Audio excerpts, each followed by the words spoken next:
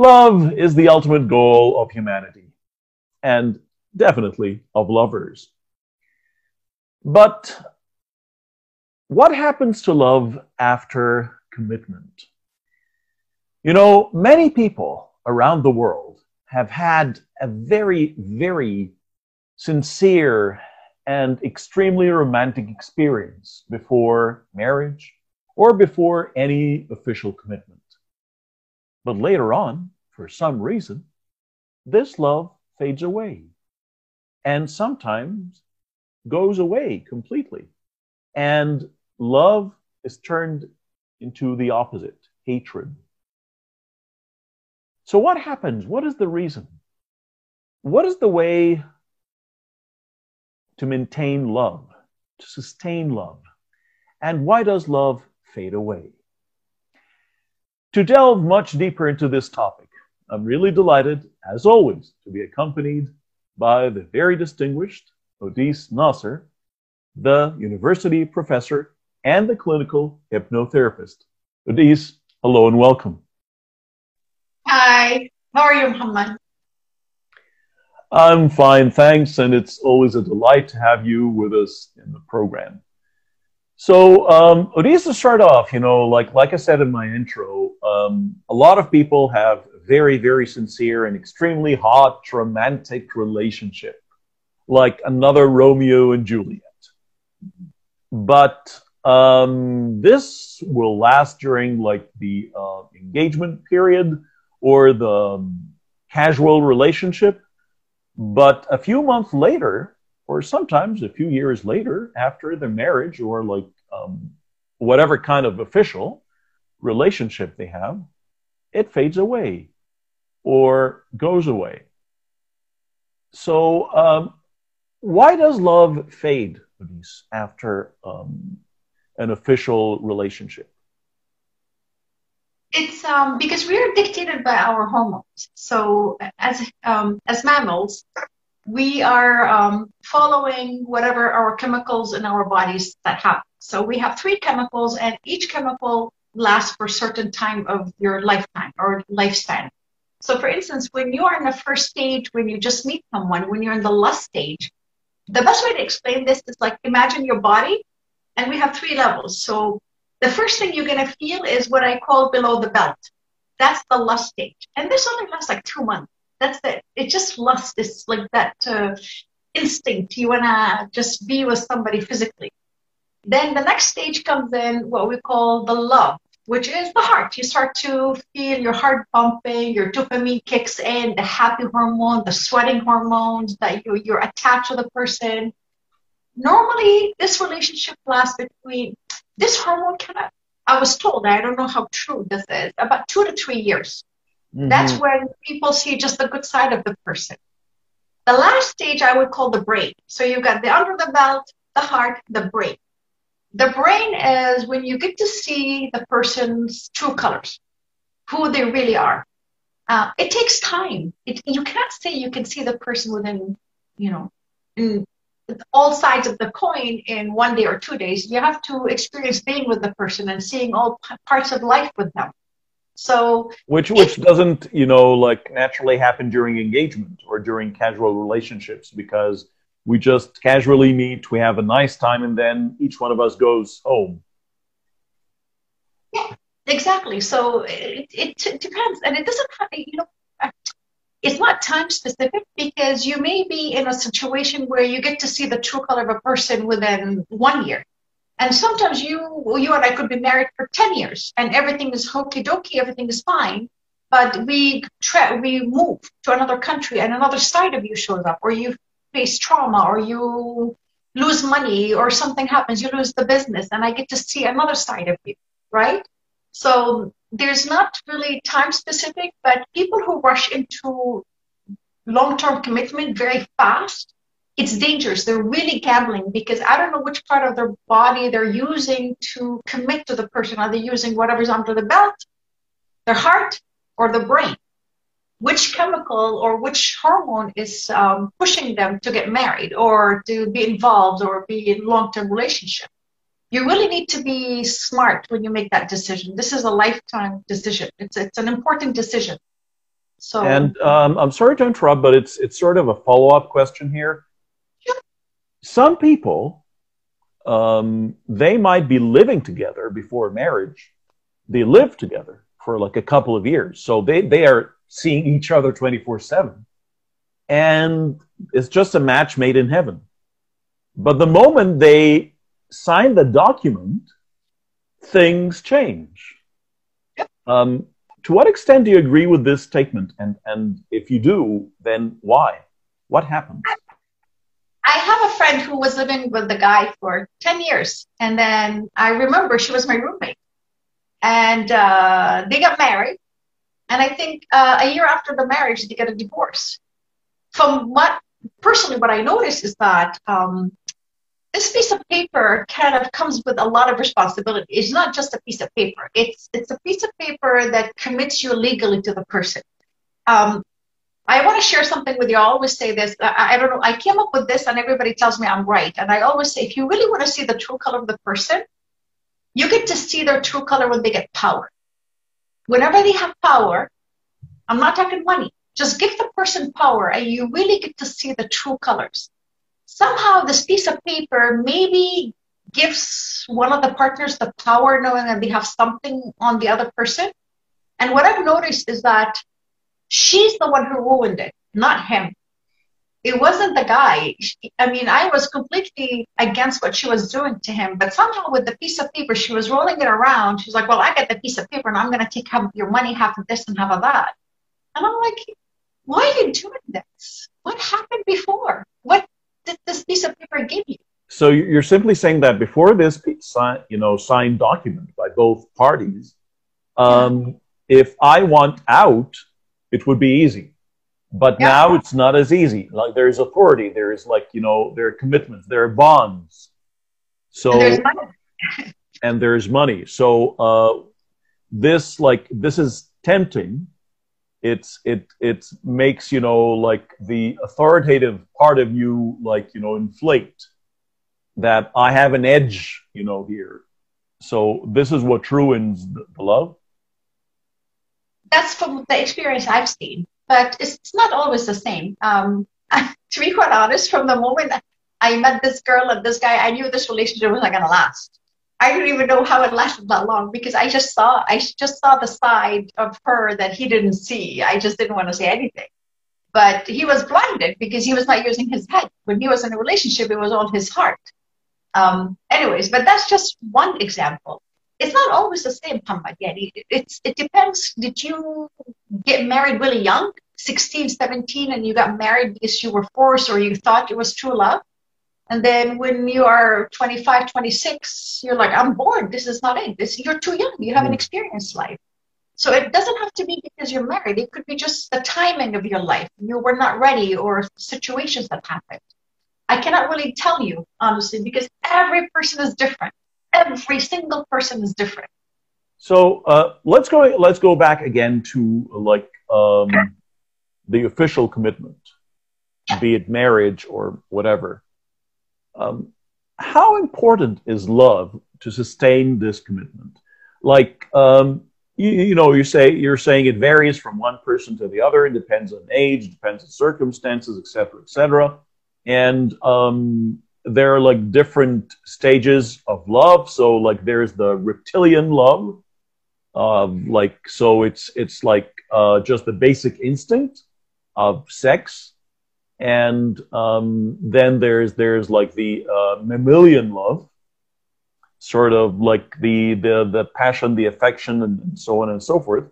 And then there is the intellectual love, or the gray matter love, when you start really analyzing the person, whoever they are, and which might be it's not love fades away, but it changes. And this will be my next question. But before we go to this, I want to ask you, how important is love to sustain a relationship on a scale from 1 to 10? How fundamental is that? You're going to hate me. You know what Freud said? Love is just made by society. It's just an illusion. It's always been an illusion. society created the word love. We invented it ourselves maybe 7,000 years ago. The word love doesn't really mean anything. The love just is a society that put it on to control people, to tell them you have to, marry the person, you have to push someone to, control them. And it was kind of done mostly by men to control women the old days. But love is an illusion. If you fall in love, the way I'm talking about the bond, the trust, because love is completely different to every person. I could love you as a friend. This is love. I can love my brother. I can love my dad. I can love my partner. And then I may have different kind of love to my partner. It could be sexual. It could be attracted. It could be love and bond and companionship and compassion. So what kind of love do I need to be in a good relationship? I need all of it. I need all of it. I need to be in love with my partner. I need to be in love with who they are, their essence. I need to be in love with them even when they get fat, even when they get old, even if they lose all their hair. I guess some men find that, scary that they lose their hair. Even if they get paralyzed and they cannot walk and they are sick. That's the love you want. That's the true love. So remember, like last episode, we talked about the four kinds of love, basically. So it's, you have the agape, which is the unconditional love of humanity. And then there's like eros, which is the erotic love. And then there's philia, love of equals and friends. And then there's storge again. So it's then so in order to have a successful relationship, you need all four kinds of love. Yep.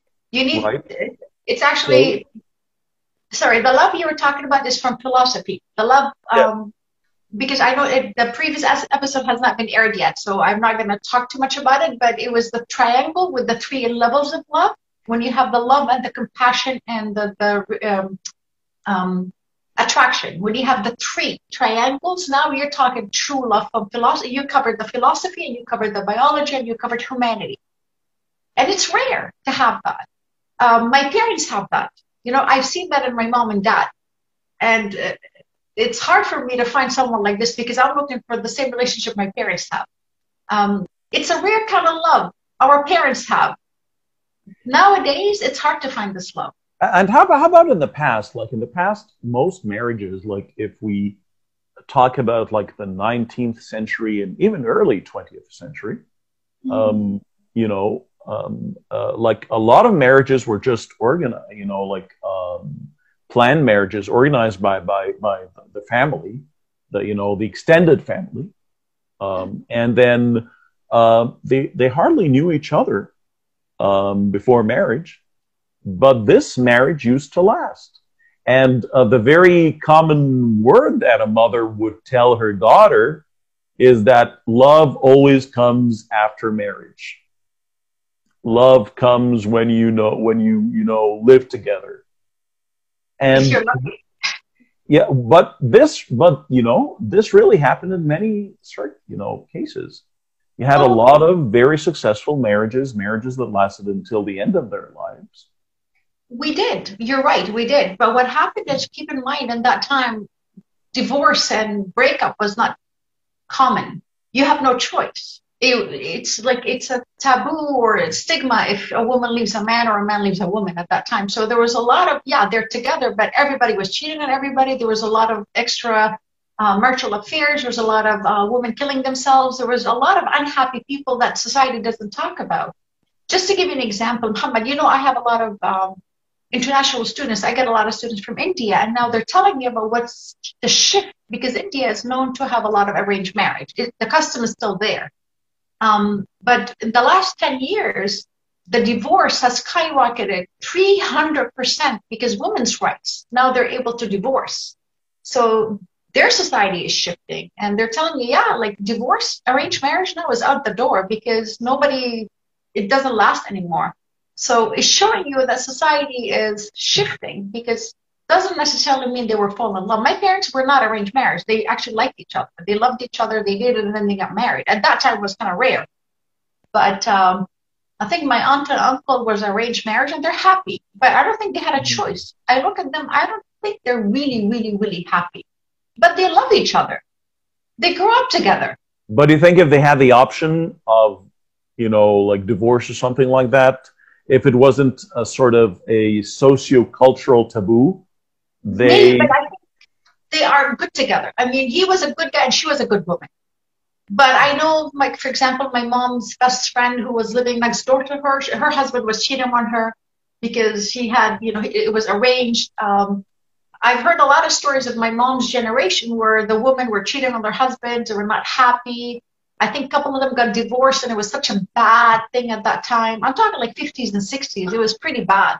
Can we say that love is sort of synonymous or interchangeable with convenience?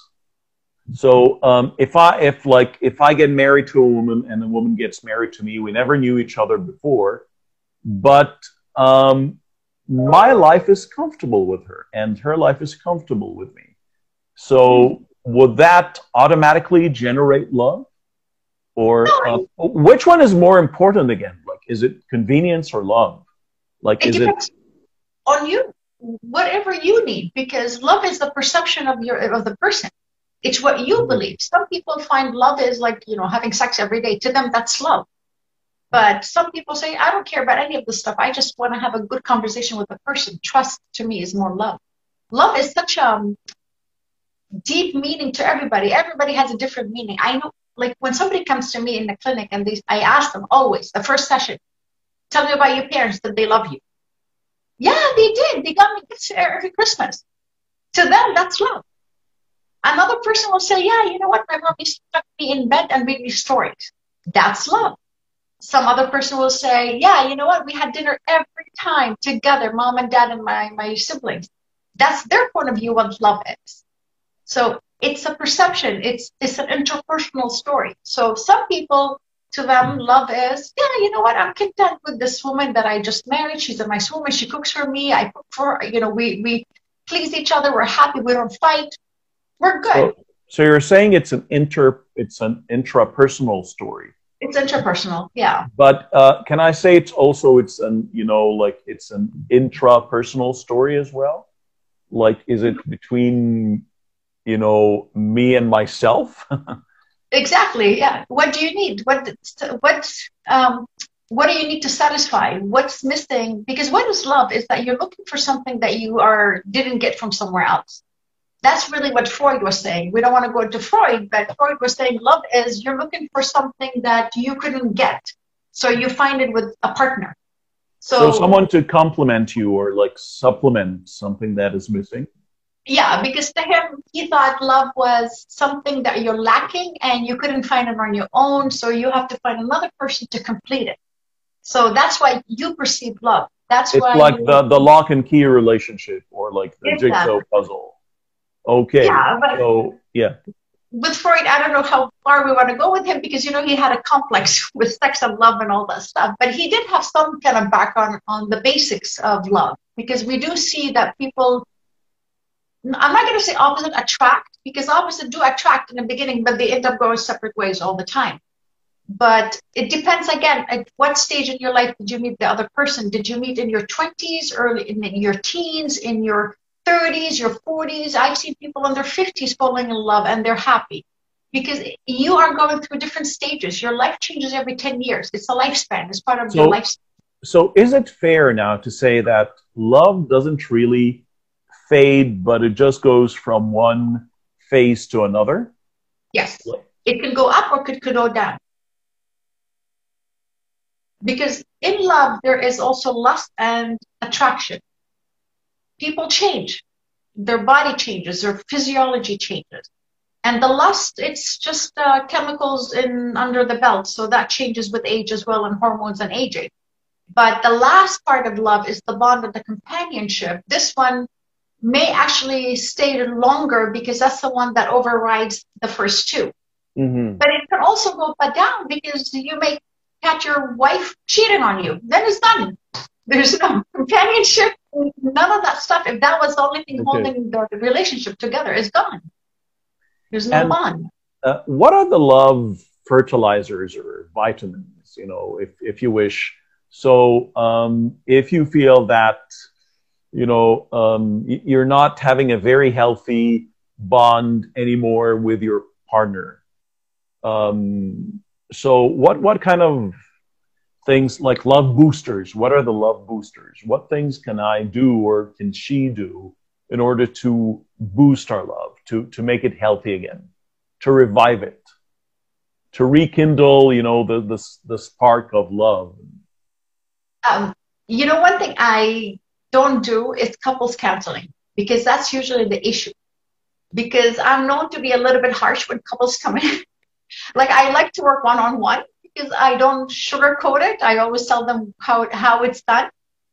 When it comes to couples, when they're having problems and they come to me, they're like, oh, we need a fertilizer. I'm like, why you come to me for? Because you have to do it. You know what you need. I don't know. I mean, I can give you pointers, but I'm not going to say do this, do this. So let me give you an example. What a fertilizer will be, no one will know. Only the couple will know. Because if you are working together 24 hours in the same store, and you go home and you see each other at home, and you're in front of each other 24 hours, the fertilizer will not say, oh, spend more time together. The fertilizer, maybe you should take like a week apart. Everybody goes to a different place, take a little break. Versus people who are working all the time, they don't see each other. Maybe the fertilizer will say to them, you know, why don't you go on vacation for 10 days or something to just spark it? But that's only temporary, Muhammad. It's only temporary. So you need to break the daily routine, or like this vicious cycle or circle you're in. You need to like take a detour for a while, ventilate, and then come back. But that's only temporary. You may come back from a vacation happy and everything for 5 days, and by then you go back to the same cycle again. The fertilizer comes in from inside, because maybe there is something you are missing, not as a couple. You have to remember, when you are in a relationship, you need to treat the person as one person that needs their own needs, the other couple, the other person, and the relationship. The relationship needs to also be nourished as separate. It's 3 people. A lot of people think that in a marriage, it's only 2 people. I always say, no, it's 3. You take care of yourself, your partner takes care of herself, and then you take care of the relationship. You treat it as another thing, another being. That's the best way to do it. So when I tell you what's a fertilizer, I say, well, let's talk about you and me first. Let's talk about you. Let's fertilize you, and then let's fertilize your partner. Then you guys will fertilize your relationship. And it's not necessarily the same kind of fertilizer. So each one of them might need different supplements. It's not necessarily the same for both. Exactly. But they do get homework. So what I do is for example, let's say you and your wife are coming. So I tell you, okay, Muhammad, give me the top 10 things you love about your wife. Write them down. And then you will do that as a homework without her knowing. I will ask the same for your wife to write her 10 top list of things that she loves about you. Then you both have to sit down over dinner and show the list to each other. Because you will be super, so every night I'm giving you homework to do. You have to first discover yourself, and then you share with each other. Then what are the things that you're willing to give away or give up about the faults of the other person? So the best fertilizer is the communication between the couple, because if there is no bond, if there's no communication and they're breaking up, there's no fertilizer, no tine, nothing. Nothing will work. Nothing is going to work. That's why I don't like couples counseling, because if people are at this stage of the couples counseling, yeah, it's a 50-50 chance. But most of the couple counselors will tell them, you have to do it. Okay. Nothing to do with the counselor. And are some people sort of obsessed with premarital love, like this love euphoria? So some people just, they have this incredible obsession with, because where does the euphoria come from is that I'm always looking forward to the day when I'll be with you all the time. There's no matter how much, satisfaction I get from being with you now, but it's incomplete. And you know, this longing makes this euphoria and makes this huge, aurora, if you wish, or halo of romance. But once we're together, the longing is not there anymore. Are some people really addicted to this or obsessed with this premarital euphoria? Yeah, of course, especially in our culture, Muhammad, لأنه it's society. You have daughters, so imagine if you're the parents and you're telling your daughters, you are not complete until you find the right man.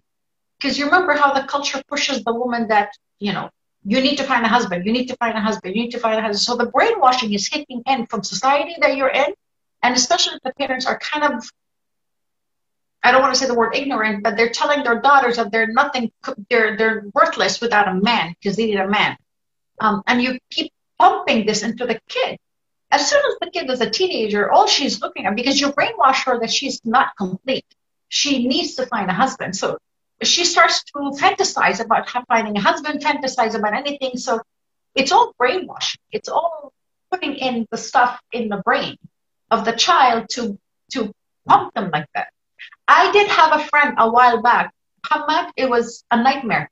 Every time we go anywhere, oh, I'm going to marry this guy. She thought every guy wants to marry her. And she just wanted to get married. Anybody. She didn't care. She just wanted to get married. I'm like, what's wrong with you? What is wrong with you? She's educated. She works in a very high job. Like, I was shocked. She's well-educated, top senior executive. She still finds herself as incomplete without a man. And this was 10 years ago.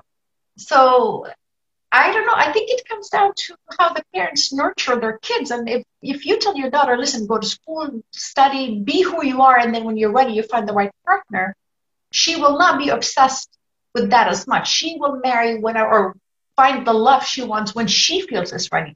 Mm-hmm. Then bumping her, saying to her, no, we just want to get rid of you. Come on, let's go. You know what I mean? And again, the other component is the longing, we always meet, but it's always time to say goodbye. And in many cultures, if you're not married, then there is, there are like curfews, there are limitations, there are barriers that you cannot go beyond. So even if you have lust, you can express that lust just to a little extent. You cannot really let it go. Yeah. So you're always longing for this thing to come, which goes away once you get married. Once you get married, this longing is not there. But last question, but never least, really, what are the consequences of getting really addicted or having a deep obsession, a serious obsession, a severe obsession with premarital love or this longing? You always want to be in a romantic love. It's considered a mental disorder. So the American Psychological Association has like three parts of mental disorders. We have A, B, and C. So A is like the extremely bad, the psychopath, the really strange people. These are, and then we have the middle ones who are like kind of weird and odd, and then we have the sad part.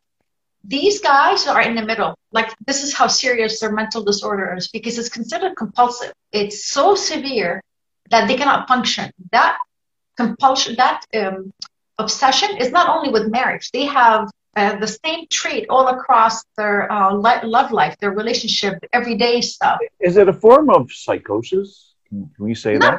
No, it's obsession. It's obsession. More obsession.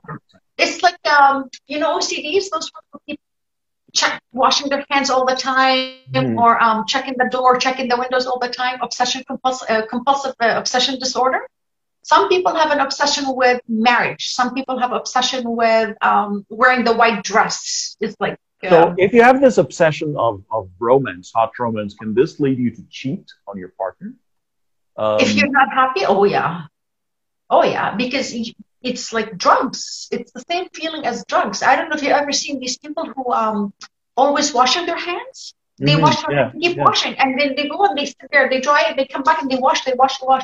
I And don't know people. sometimes they wash the soap bar itself. So they have a bar of soap and then they wash the bar of soap with another bar of soap. It's very impulsive. They cannot think. It's done naturally. It becomes automatic. And people who have obsession with anything, they need a lot of treatment. I mean, they don't get psychosis, antipsychosis and stuff, but they need a lot of therapy, which I do with them. But haram, they really struggle because they have to break a very hard habit of doing something all the time. We all have obsession. We all have a little bit. Yani, but some people develop it as they keep longing for that. They become completely obsessed. So So people, they're sort of in the end of a spectrum. So we are all somewhere in the spectrum, but usually like we're not at the end, the far end. But those people we're talking about are sort of in the far end of the spectrum of obsession. yes, Yeah. because they're actually in the clusters of mental disorders. I mean, they're mentioned there. That's listen. We all have a little bit. Let's say I'm interested in watching TV and some food falls on the floor. I will not stop. I will have to pick it up and throw it out. Like some people will leave the food on the floor, but I'm kind of compulsive. Like I don't like to see food on the floor. So I have a little bit, or I don't leave the house until I make my bed. So we have a little bit, but compulsive, that's a little bit of compulsive, but obsession is like I follow a person around, these guys who follow girls around and they wait for them at the door and all that stuff. That's mental disorder. Why does it happen? Because they have something missing. They have been rejected. They had something had happened to them traumatic as a child, and they kept it. And if that's not met, they could become sociopath. They could. They could easily do some weird stuff. So they're in the middle cluster. So A, B, C, they're in the B. That's pretty bad. The C is like a psychopath. I understand. Yeah. And Yeah. so it is really a serious matter here. Yeah.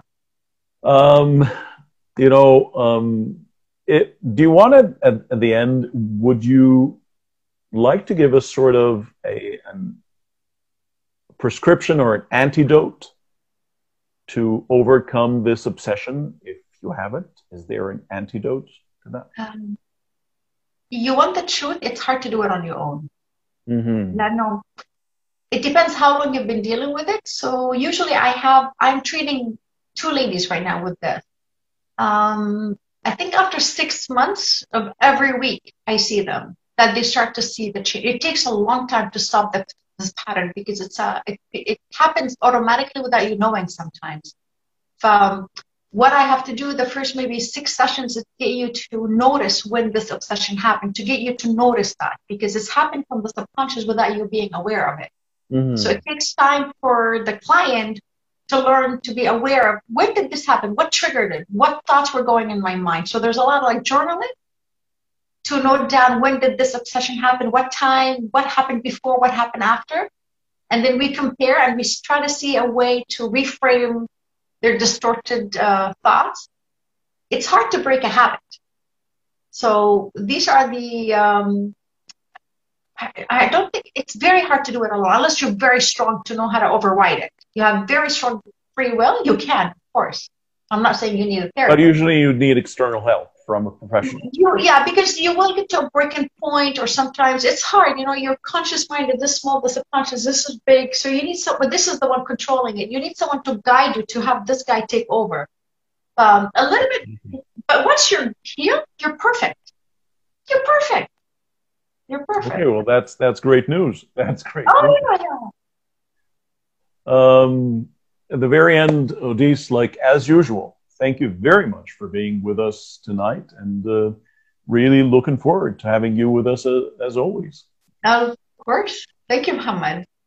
Thank you very much. And you're welcome. Dear viewers, like if we just recap, we are human beings, and human beings are not only one thing. We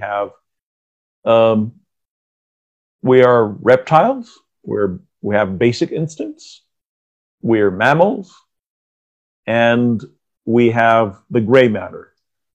So if you're looking like love, basically what humans might explain as the ideal love is this kind of relationship that would satisfy all parts of you.